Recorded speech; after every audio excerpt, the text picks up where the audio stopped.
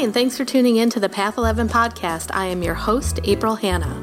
At the Path 11 podcast, we are here trying to deliver leading-edge research on consciousness, healing, and metaphysics. And just like you, we are trying to answer the big questions about life. Who are we?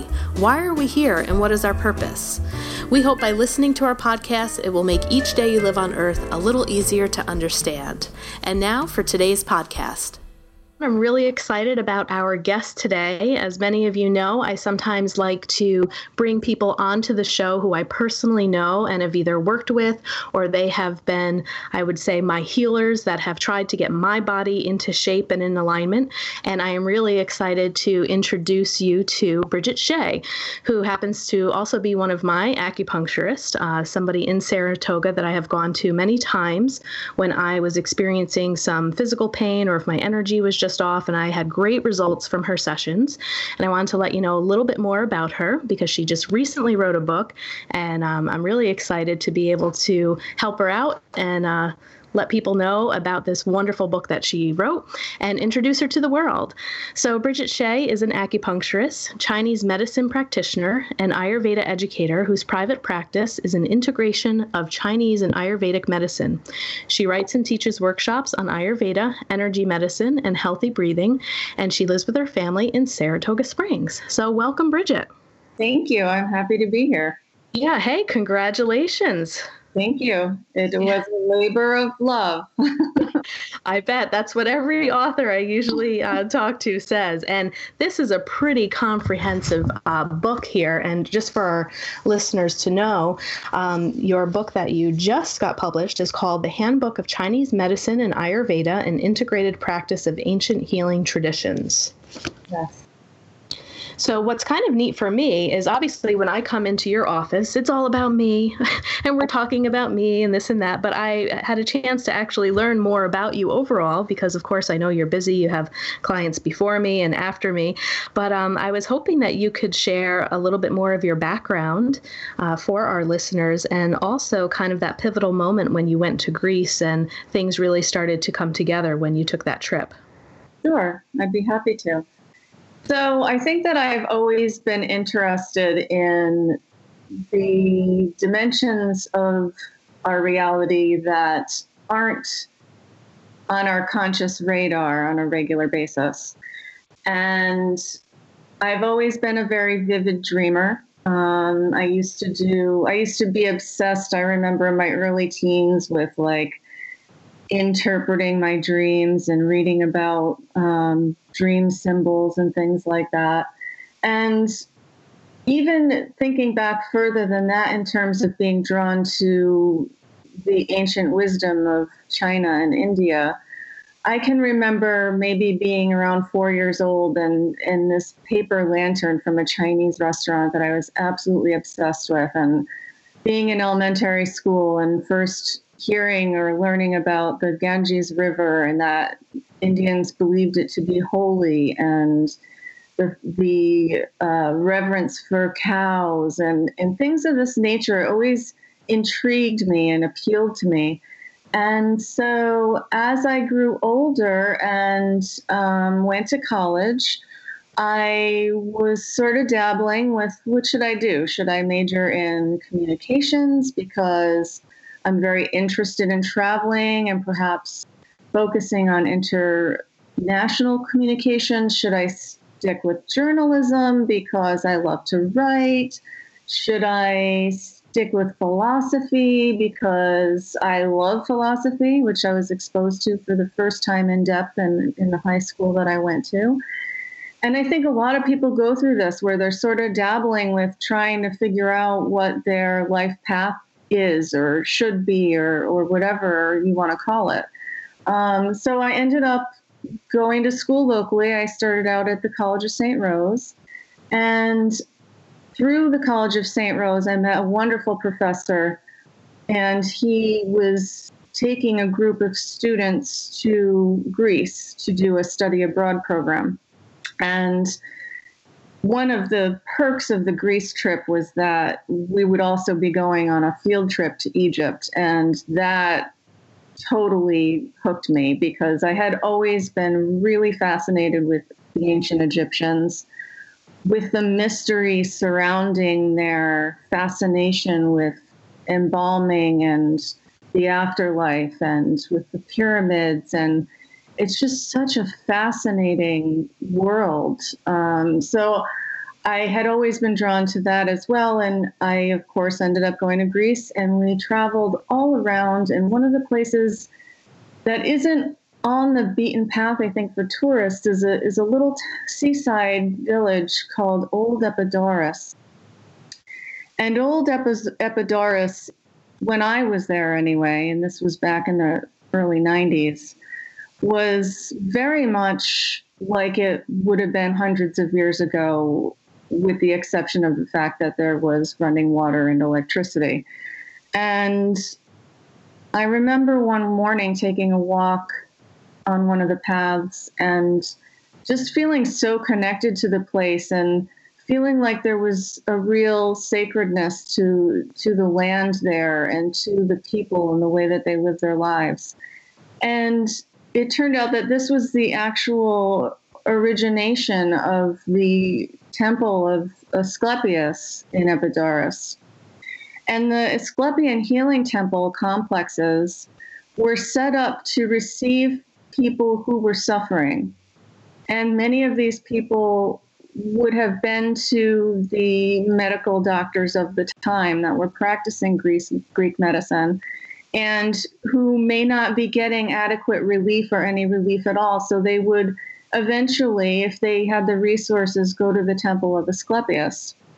And when they arrived, they would have time in the theater. They would go to the theater and they would see a comedy and a tragedy, which I thought was fascinating, because I think that there's an expectation that healing is all about feeling good. And to some extent, that's part of it. But I also think a lot of times we have to go into our darkness and our suffering in order to understand, reconcile, integrate things that are obstacles for us. And so the fact that they did a comedy and a tragedy was very interesting to me. And only now do I understand why. I didn't at the time.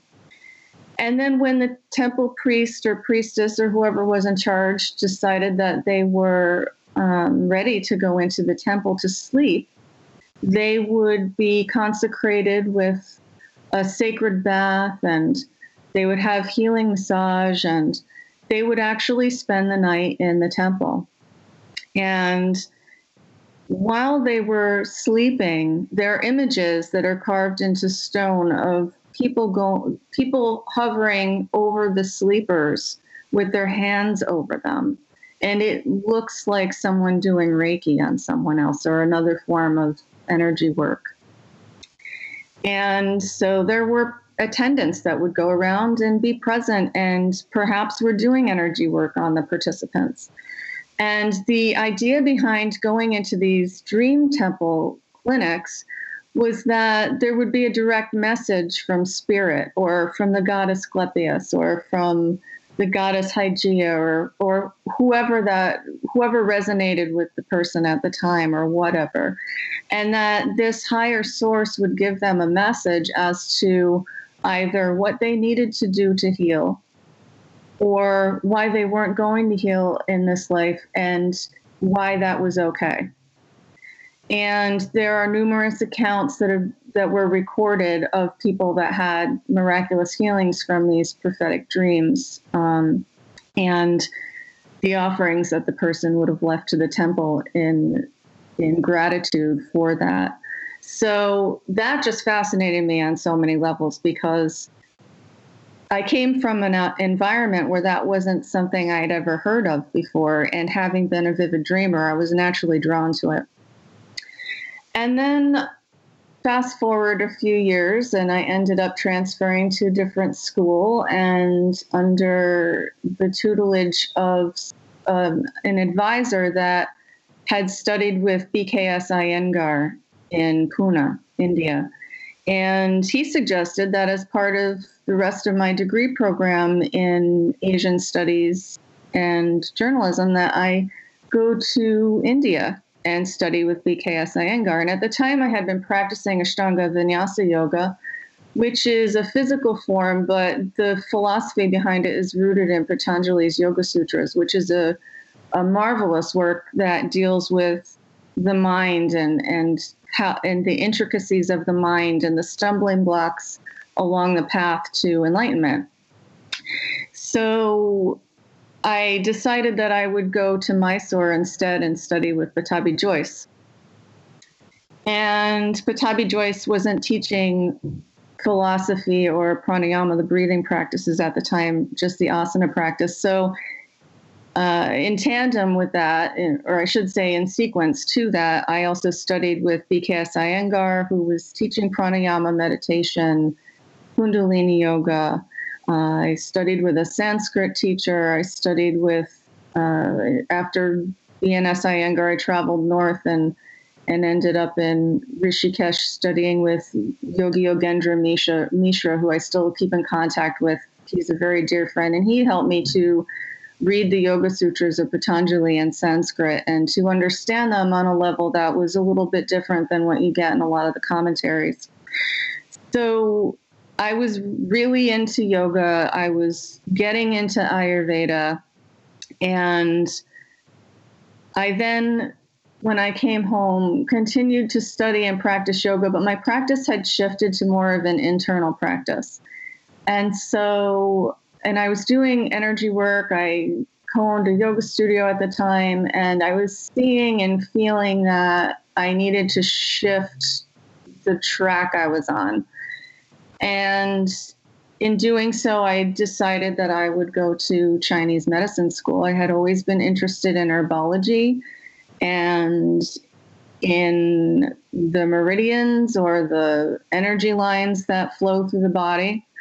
And Chinese medicine school, if you go for an acupuncture degree, it's an accredited program. So it was sort of socially, culturally becoming more accepted. Lots of insurances were accepting it. So it seemed like a win-win situation for me because it felt as though it would be something that I could do, that I could support myself, but also I would learn more about the esoteric information I was interested in.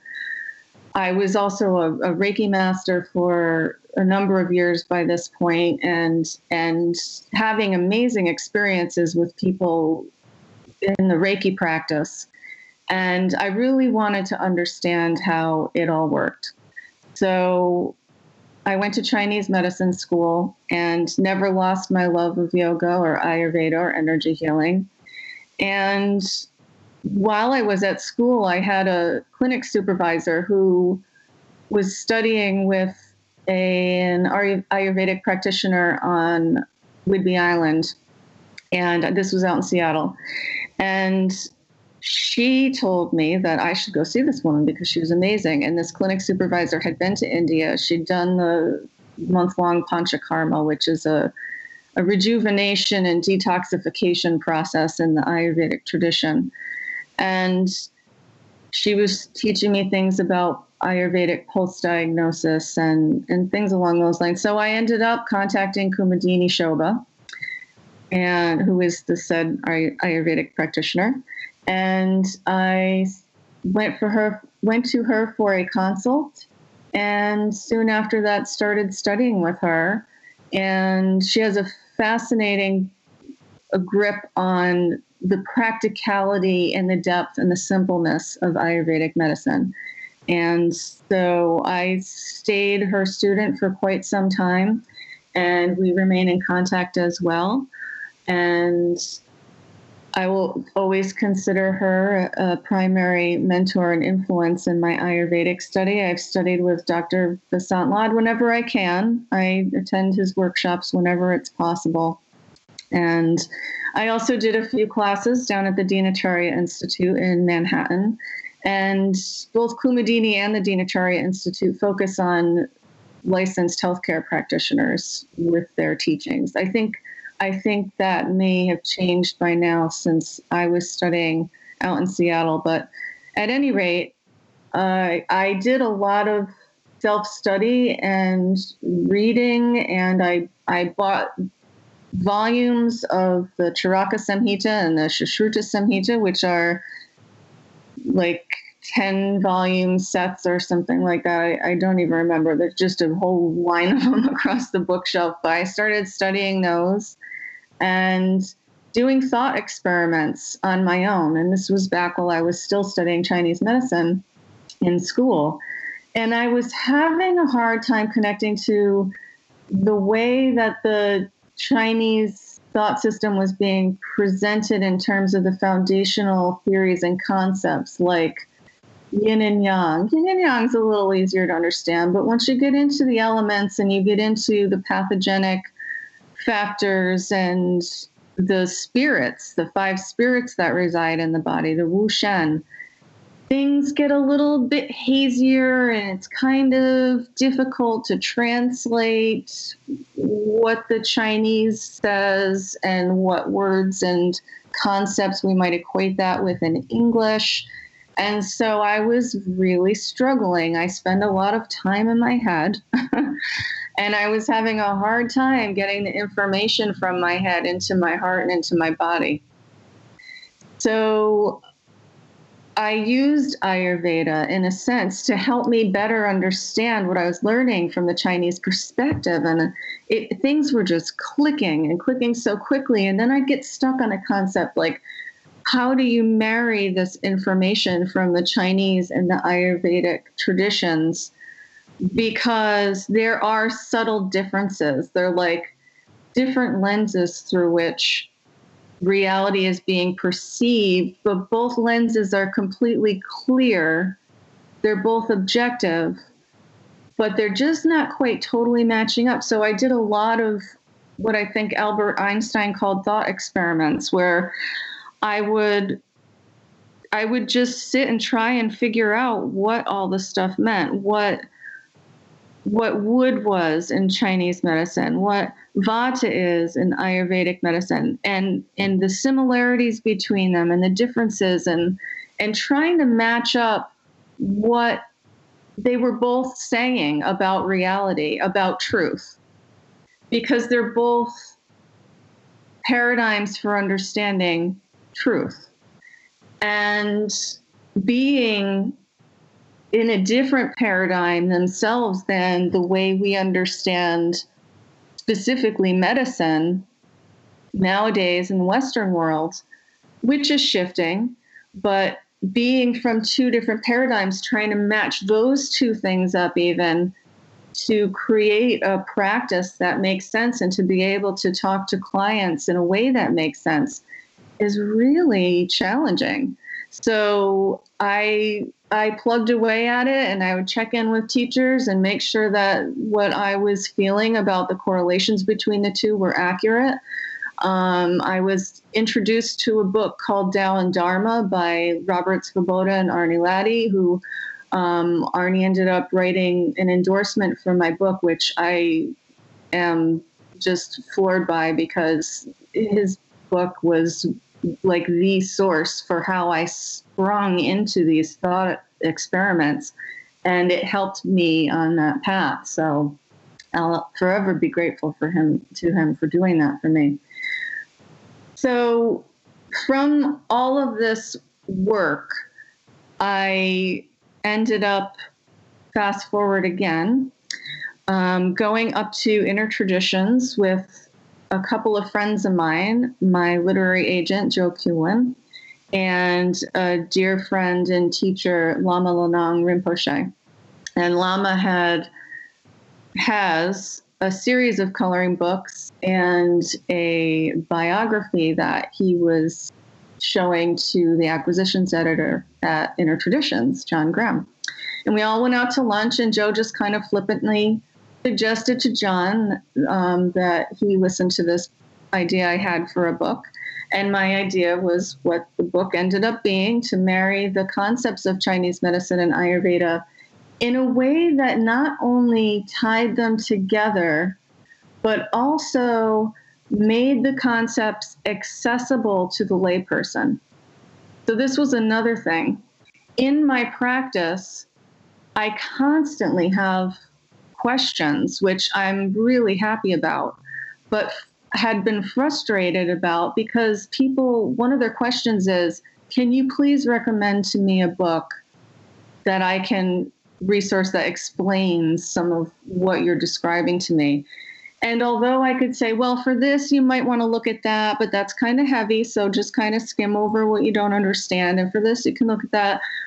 I wished that there was something that I could just say, here, there you go, instead of giving 1,000 handouts to people or recommending, 3 or 4 different sources. So John liked the idea, and over the course of the next few years, I wrote and we edited and finally just released on July 17th, Handbook of Chinese Medicine and Ayurveda. Yeah, and congratulations, because it really is wonderful. And I would say, I know when I came to you, I had all of these different questions too. And, you really cover a lot of different areas and topics that I think many clients going into acupuncture and Ayurvedic medicine would have. It's like you give the history about it, you talk about the 5 elements, the anatomy, different types of treatment modalities, what you can do with your own nutrition. The prevention and maintenance was one of the chapters that I went through over again, and also connecting the importance about the seasons, which I also found really interesting as well in some of the education that you gave me during our sessions. But the one chapter that I really thought makes this book more unique than any others is the chapter on consciousness. And you were kind of touching on that a little bit as you were going through, this journey and how the book came to be. But you also acknowledge that it is something that is so difficult to actually put into words, and also looking at the way the Chinese kind of describe consciousness. And I believe it was with the 5 spirits that are in this chapter here? Yes. So I thought that would be also a great place for you to maybe expand a little bit on, because that chapter 6 to me is really what makes this book even more unique than others that I've seen. Well, thank you. I appreciate you saying that, because that's my favorite chapter in the book. Perfect. Yeah, when I was going back through and reading the whole, so you read the sections as you write it, of course, and then when you're going through the editing process, you still are kind of doing things in sections. But the final edit, you go through the whole thing, so you get a real essence or sense of the entirety of the work. And I remember I just buzzed through the consciousness chapter, and I was like, wow, that's actually really good. Sometimes you go through and you're like, wow, did I write that? And it's something that has always fascinated me, as I said. And so this chapter is kind of evolved into a course that I teach about just this, about the 5 spirits in Chinese medicine and the sheaths or the koshas in Ayurvedic medicine and in yoga. And I should say in Chinese thought it's the Wu Shen or the 5 spirits, and in Indian thought it's the koshas or the sheaths. So from the Chinese standpoint of consciousness, it's like there's a central consciousness in the body, and it's split into 5 pieces. And each one of those pieces has a primary affiliation with a primary organ in the body. So that's not to say that the energetic of that specific aspect of consciousness doesn't permeate the entire body, or that the energetic of that particular aspect of consciousness doesn't affect other areas of the body in terms of when there's an imbalance. But what it means is that the consciousness is so knitted into the physical that it's actually rooted and attached to physical substances in the human body. And when those substances are out of balance, it can affect us mentally and emotionally. And vice versa.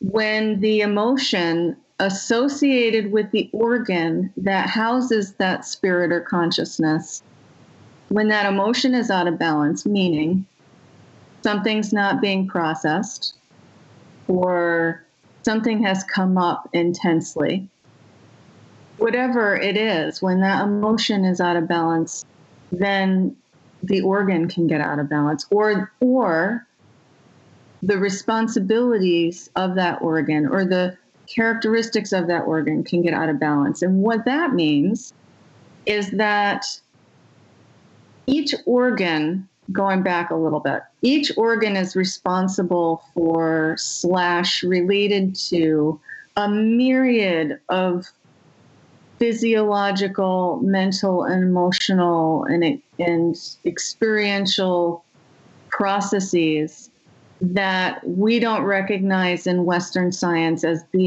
having anything to do with that organ. An organ is just this entity in Western science that's sort of isolated in and of itself. And yes, it interacts with other organs, and there are ways that this happens, but we don't generally look at an organ and think of an emotional state unless we're speaking metaphorically about the heart and feeling love or something like that.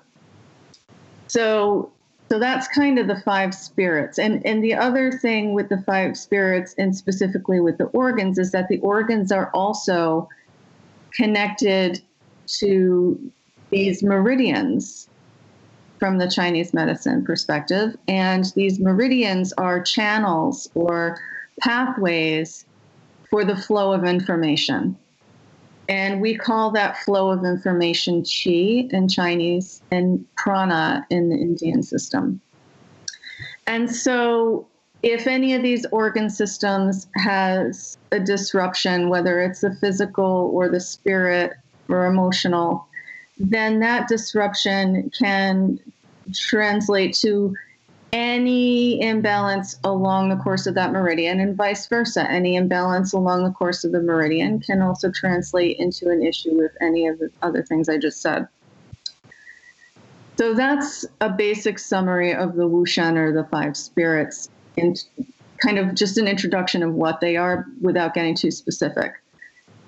Would you mind maybe just giving a brief overview of naming what the 5 spirits are, and just a little more of an introduction of what they are, so when the listeners are, as you're going through it, the listeners can think about their own body, their own self, and how that pertains to them. Okay, great. So I will do that right now. So the 5 spirits are attached to 5 organs, and we call these the Zang organs in the body. And these are solid organs in the body. And the primary organ in the body is the heart in Chinese medicine. And that's sort of like when the consciousness lands, the way that I sort of visualize it is when the consciousness lands or infuses into the heart, it then splits into it, and it's like sends its power to energy or its qualities into 4 other directions.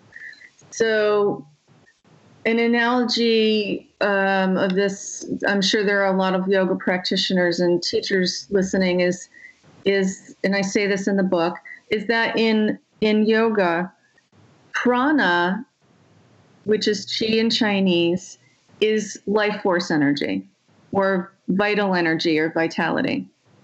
But prana is also a subcharacteristic of a constitutional factor called vata, which is one of the 3 primary forces in nature and one of the 3 primary constitutions in Ayurveda.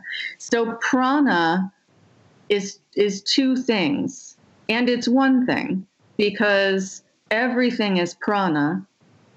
But then when you're talking about the life air specifically, there is a prana. So with the spirits, there is the Shen, which is in the heart, And then it splits off, and there are 5 shens. But the 5 shens all have their own name. We have the primary shen of the heart. The other shens in the body, all of their quality, I should say the quality of their integrity is expressed through the overall shen of the heart. And when we see someone come into the office, for example, a Chinese medicine practitioner, we'll evaluate how strong we feel their shen is, because it glistens out through the eyes. It shines out through the eyes. And when we're talking about that, we're talking about the heart shen, but we're talking about the wu shen, the 5 shens too. Does that make sense? Yeah, it does. I mean, the first thing that I think about in another, way that I've heard it when you're talking about the shen comes out through the eyes, it makes me think about the saying where, you can look into the soul of a person through the eyes, Right. Yeah. Is that kind of similar, like that energy that you're talking about? Yes. And we're also like, you can look into somebody's eyes and see if they're sad or there's something going on with them. And you can look into their eyes and see beyond that to their true nature. I think there's 2 ways of seeing it. Does that make sense? Mm-hmm. There's 2 different aspects of the light that shines through the eyes that you can be focusing on. There's that true nature of the soul of that individual or animal. And there's the more emotional. What are you seeing? What are you feeling from what you say? So even before a client maybe even talks to you about what's going on, you're already assessing just by making eye contact with them. Absolutely. It's one of the forms of assessment. Cool. Yep. And then, so that's the shen of the heart. It's called shen, or spirit. And then there's the po, which is related to the lungs. And the po is like it's the energy that stays with the body when we leave the body. It's the energy that's responsible for the DNA and the building and formation of the embryo. It's like that. It's like the physical intelligence of the body, the po. It's the energetic that allows the body to function and thrive. And then there is the yi, and that is associated with the spleen. So the spleen in Chinese medicine has a much different connotation than in Western science. So the spleen is responsible for the transformation and the transportation of food and fluids throughout the body. And so if you're trying to understand it from a Western science perspective, you may lump the responsibilities of the small intestine, pancreas, spleen, and some of what the liver does into what the Chinese recognized as the spleen. And so the spleen is responsible for the thinking mind. The thinking mind.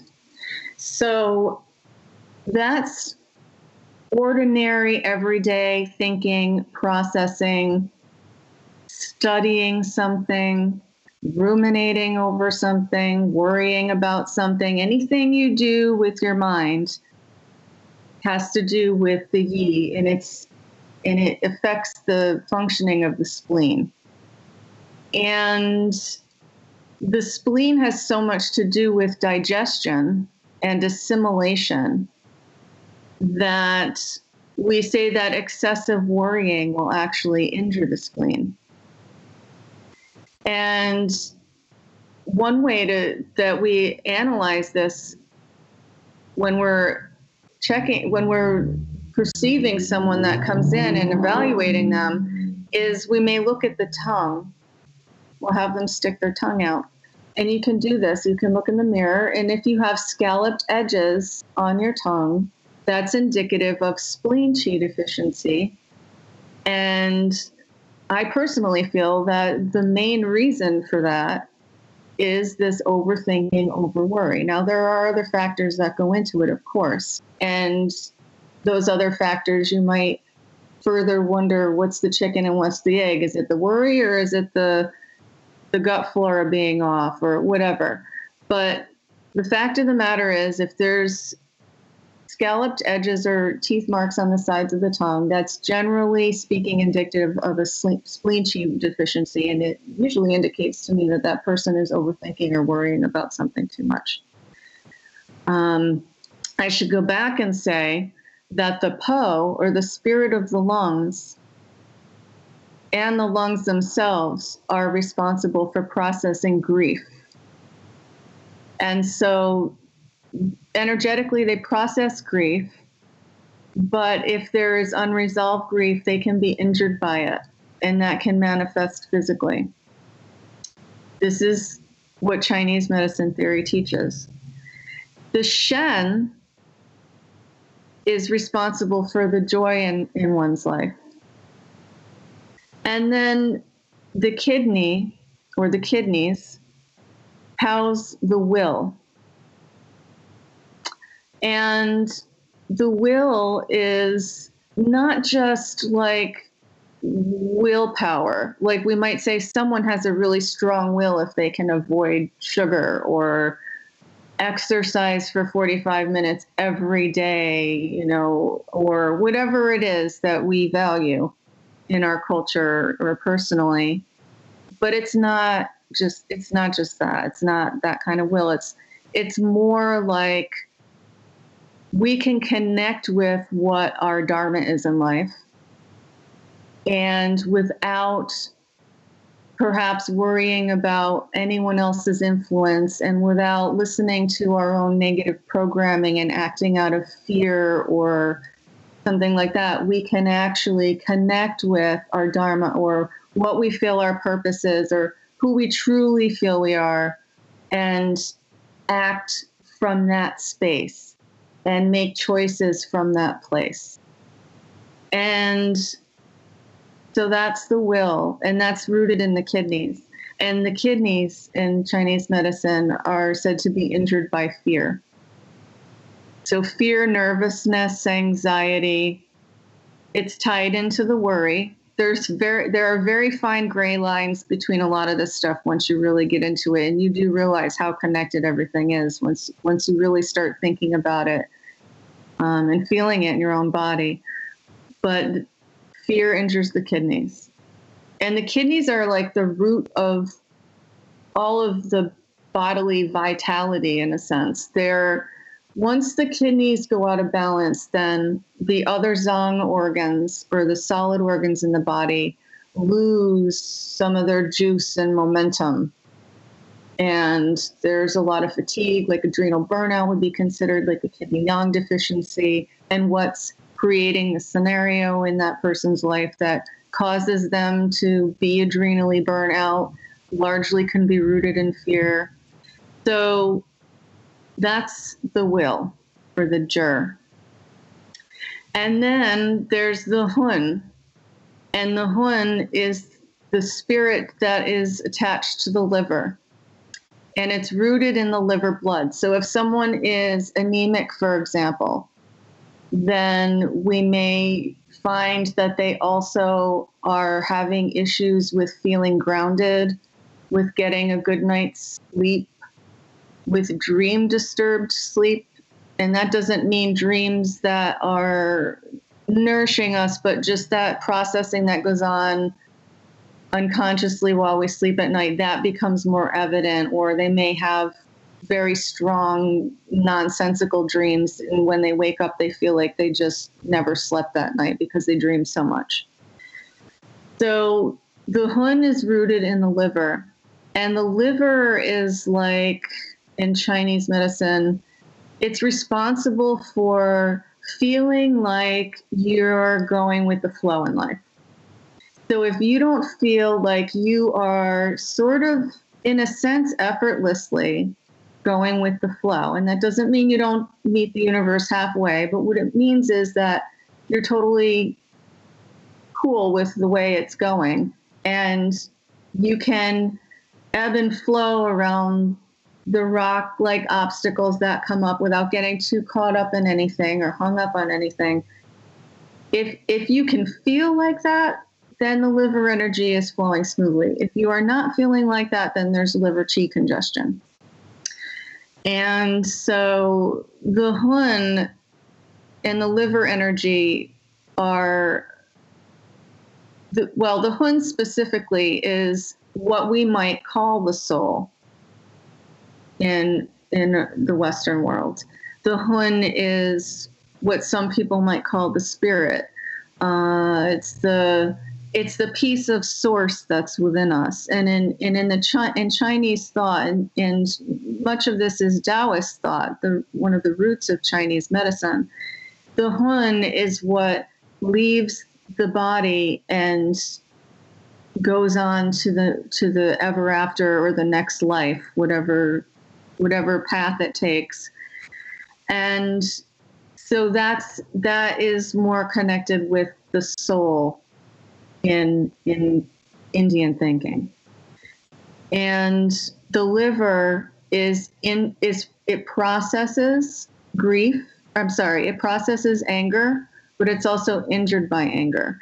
And anger can be irritability, frustration, anger, rage. It can be anything on that spectrum. So if you're feeling a little prickly, then you know that your liver energy is potentially stagnated or a little blocked. And you may or may not understand what the reasons for that are at the moment. But the liver is connected to the diaphragm.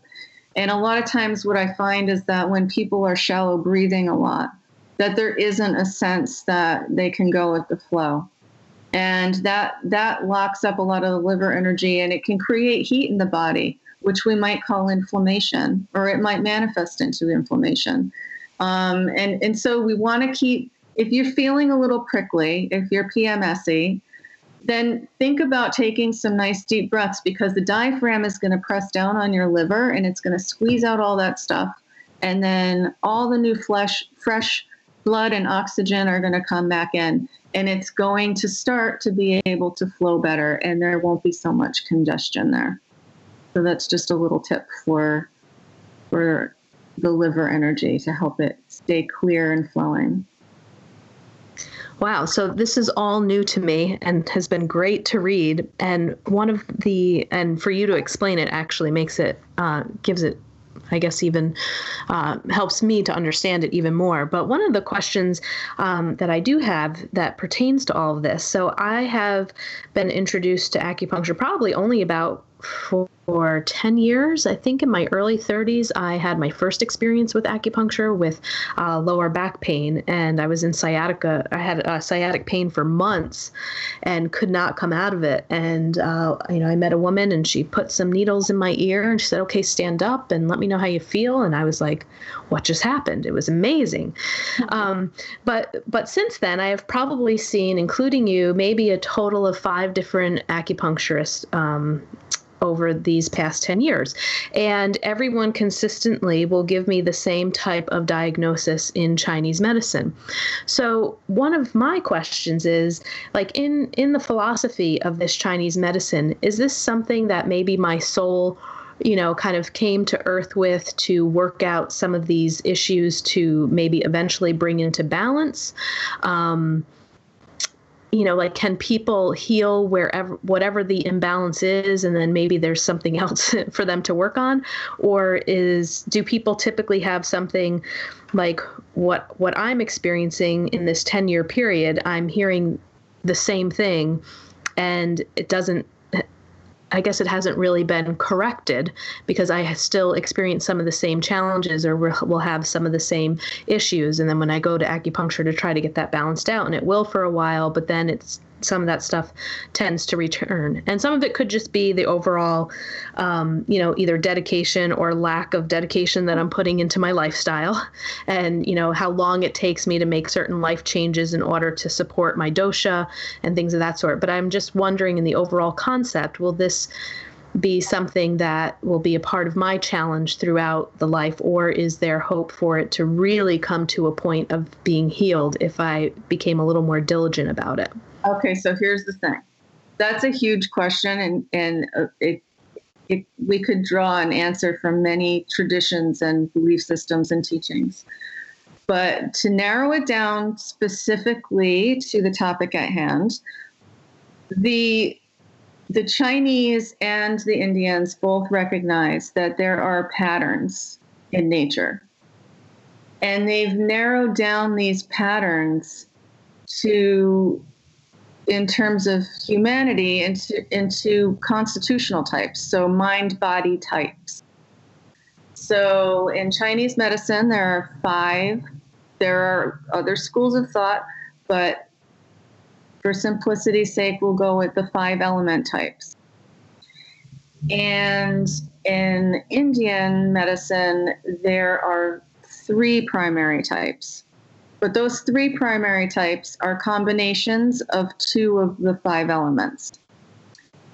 So the idea behind these constitutional types is that we all come in with innate tendencies and predispositions based upon what our predominant mind-body type is.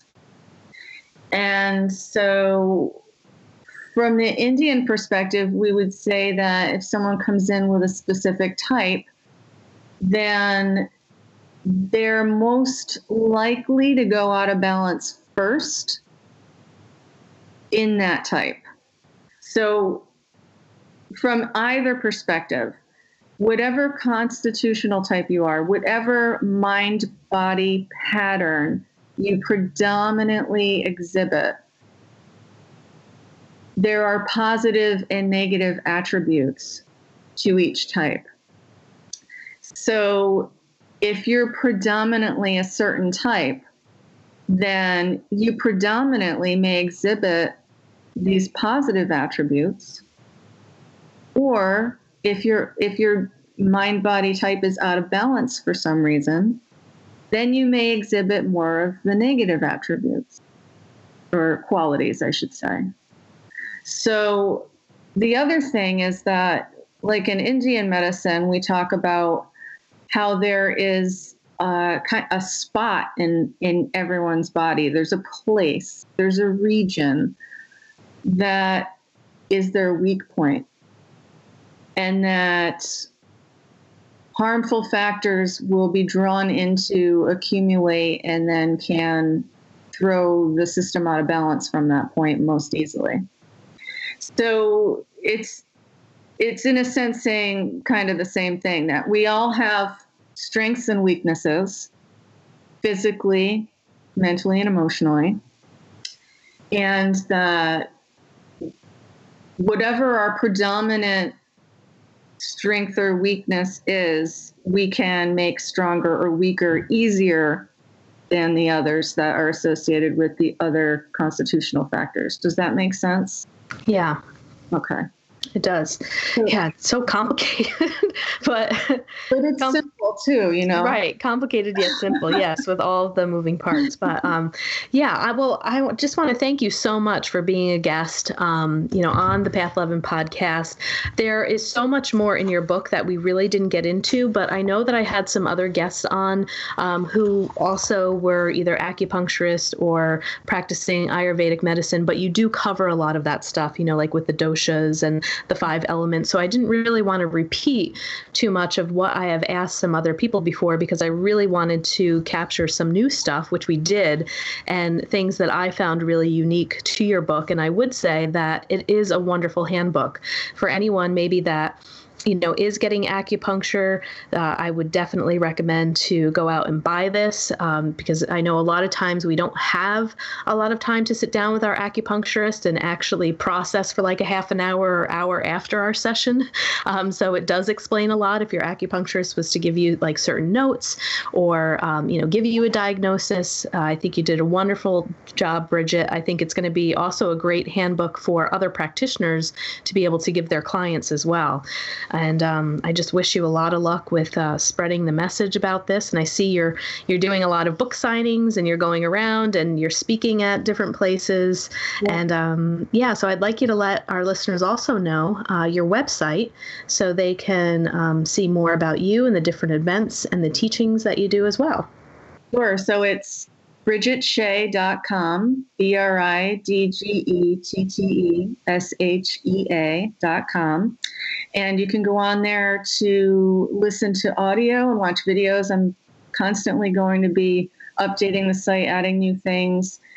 There's an events page if you're interested in attending a class either locally or remotely online. I'm setting up a series that's going to follow the book so that we can get more in depth with each chapter of the book.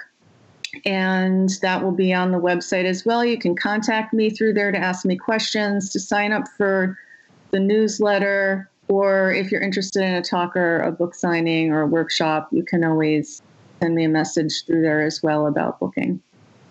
Great. And now that you have this book out and it's keeping you quite busy, are you still going to be practicing acupuncture and doing treatments for people, or are you beginning to move in a different direction of really becoming more of like a teacher, an author? I would like to move more into that direction, but I also do enjoy working with people. So I'll stick with what I'm doing for now and see what happens.